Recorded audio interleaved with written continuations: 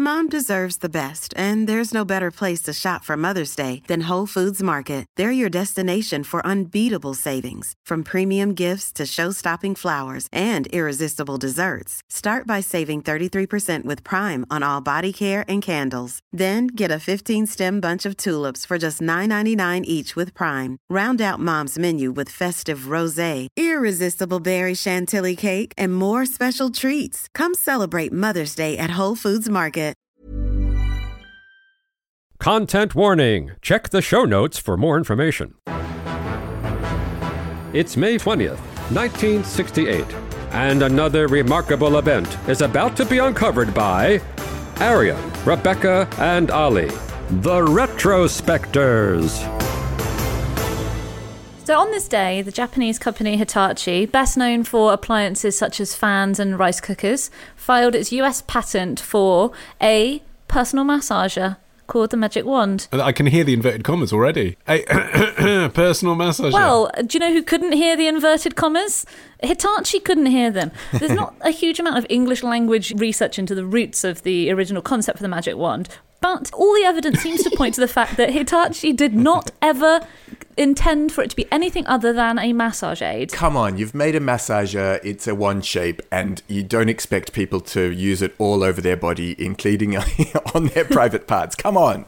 An Australian speaks. I mean, here we see the culture clash between the Japanese and the Aussies right away. Every piece of white goods I try out. Come on, you've developed a fridge freezer. I can stick my dick in it. I'm going to give it a go.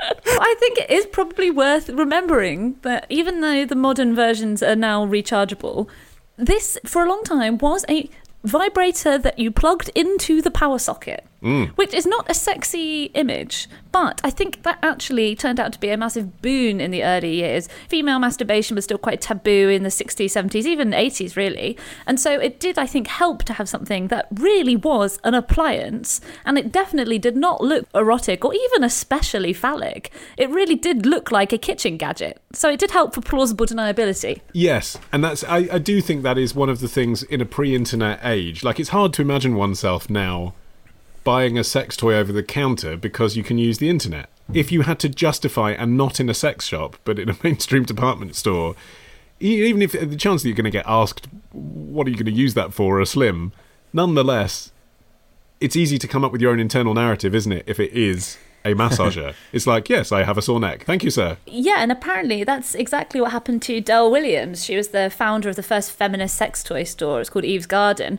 Apparently she'd gone to Macy's to buy a Hitachi Magic Wand after hearing about it, and the salesman's lecherous comments about what she was going to use it for inspired her to start a sex shop that was aimed at women. Yeah, so it was known, wasn't it? Even in the 60s. I mean, it was basically... It's Peggy in Mad Men trying out the relaxerciser, isn't it? I mean, it was basically... Like, it was. I think most women knew, didn't they? Or was there any naivety? So, when you look at the Magic Wand, women obviously didn't need to be educated en masse about its masturbatory potential. But what happened was, there's a woman called Betty Dodson. She's an American sex positivity educator in the 60s, 70s, 80s. And in the early 70s, she started using and keep in mind, it had only been patented in the US in 68, so it's relatively new. She ran these workshops that were called body sex, in which female attendees would recline in the nude, and she would provide them with a magic wand to masturbate with.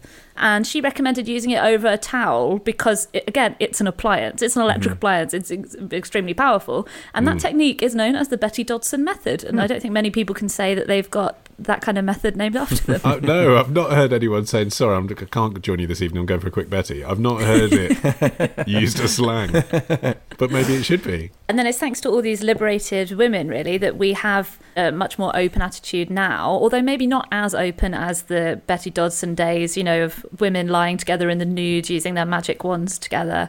But actually, I have participated in something not as sexy as the body sex workshops, but I went to this is like 2 years ago, I went to a festival, like a yoga festival, and one of the attractions was just described on the leaflet as pussy gazing. And so me and a bunch of the girls I went with signed up, and it was with a very, she was a young woman, but she would have fit in perfectly in this 1970s San Francisco subculture. And she literally, everyone had to take their trousers off, and you put a blanket over your legs, and she went round with hand mirrors. Although the only downside was that she didn't have enough for everyone because it was massively oversubscribed. So you did actually have to swap hand mirrors, which was an odd experience to have with a good friend. And you literally had to angle the hand mirror under the blanket, and you looked at your own vagina. But to what end? Well, she said people would cry. She said some people cry when they're doing it because they've never looked at themselves. So she did. The funny thing about it was there was this warm-up exercise where she had you look at yourself in the face with the mirror, obviously to sort of warm you up. And afterwards, my friend said, "Is it bad that I felt worse when I had to look at my face in the mirror?" Oh, no. Well, I suppose it depends what your vagina looks like, I guess. I mean, vibrators themselves, though, go back much further than this device, obviously. And the first electromechanical vibrator was a device called the percutor, which was invented by British physician Joseph Mortimer Granville in the late 1870s or early 80s. And apparently, at the time, the power of vibrations was considered something that could be used as a tonic for all sorts of different ailments. Yeah. This device was devised not so as to pleasure people sexually, but just to rub on their body. Come on, mate, you're going to put it on your clit. He was imagining it allegedly the way Hitachi was imagining it rather than Australian.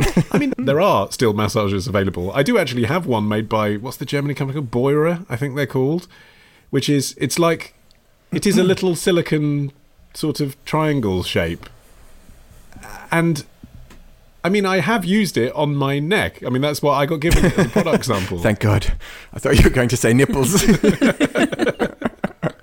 I mean, there is a use case scenario, but it's rare. And I'm someone who doesn't have a great back. Yeah, I've got one. I've got a massage gun that basically looks like a Hitachi Magic Wand, but with a massive handle on it. It looks like a gun, like a traffic radar gun or something. But yeah, I mean, the thing is that obviously the Magic Wand, partly because Hitachi just refused to lean into the subtext. They really were very clear that they were not in the sex toy market. So by the 80s and then into the 90s, this idea of the personal massager snigger was, quite commonplace in pop culture. But Hitachi still maintained it was just an appliance. It was just a regular old massage aid, and they didn't want to hear anything about anything else. And we've sold millions all over New York. People have very bad necks. Although it was not name-checked, Hitachi Magic Wands did feature in a few episodes of Sex and the City, which caused a massive run on sales in the early 2000s. And so sensing that the tide had kind of definitively turned, Hitachi actually responded by attempting to cease production of the Magic Wand altogether. That was in 2013. Which is extraordinary, isn't it? I mean, it's hard to imagine in this age any company being so prudish. I mean, it's one thing, if they genuinely didn't intend it for that function, I can understand them being taken aback. But to then not take that publicity as something positive, right. It's extraordinary to imagine that happening, isn't it? Unless it was really a family-friendly company, unless it was a Happy Meal that was being used in this way, I can't see why any corporation wouldn't be thrilled to have a sexy subtext to their product. What would Apple do if suddenly it was discovered that rubbing an iPad on your bits made you very, very happy? I mean, what would their response be? I think that it may be that they would issue no public comment. But I certainly don't think they would withdraw that product from consumption. That would just seem like totally the wrong strategy. And I mean, Hitachi had to be persuaded by its US distributor, who called Vibratex. So I mean, they had to persuade it to continue manufacturing the product, and they basically came to an agreement where it would no longer be known as the Hitachi Magic Wand. It's just known now as the Magic Wand. I think that's what pissed them off ultimately, wasn't it? Is like people used to refer to it by shorthand as just the Hitachi. I mean, that must annoy you if you make microwaves, I guess. And obviously, the sex toy market has changed massively since the 70s with the internet, obviously, but also with, very explicitly tailored vibrators. They're not disguising themselves as massage aids anymore. But the Magic Wand still remains a bestseller, and a lot of sex educators still swear by it as the number one in the market, even though it's still not technically a vibrator. Well, it's to do with the power, isn't it? I know a little bit about this from The Modern Man. That it's because, I mean, as you say, you can now get the rechargeable one, but because for decades it plugged into the main electrical power supply, it delivered a heft that wasn't possible with other vibrators. And in many groups of women who have previously failed to reach an orgasm ever before, you're seeing firsts using the Hitachi Magic Wand. So in 2008, the Scientific World Journal published a study of 500 chronically anorgasmic women, 93% of whom enjoyed their first ever orgasm using a wand. I mean, like I say, If Apple had that, they'd use that publicity. They'd use that stat, wouldn't they? And so it's like, in a lot of cases, it's like women who are on antidepressants, for example, which can suppress orgasms. The only way they can have one is with that intense power that's delivered by this thing. I mean, it's basically like a sort of pneumatic drill of vibrators, isn't it? Yeah, for when you've got really sore muscles. Tomorrow. The main plot of the film is that they are on this Greyhound bus journey. I'm so excited for you that this film exists, Rebecca. This sounds like your dream night in. Love the show? Support the show. Patreon.com/retrospectors. Part of the Acast Creator Network.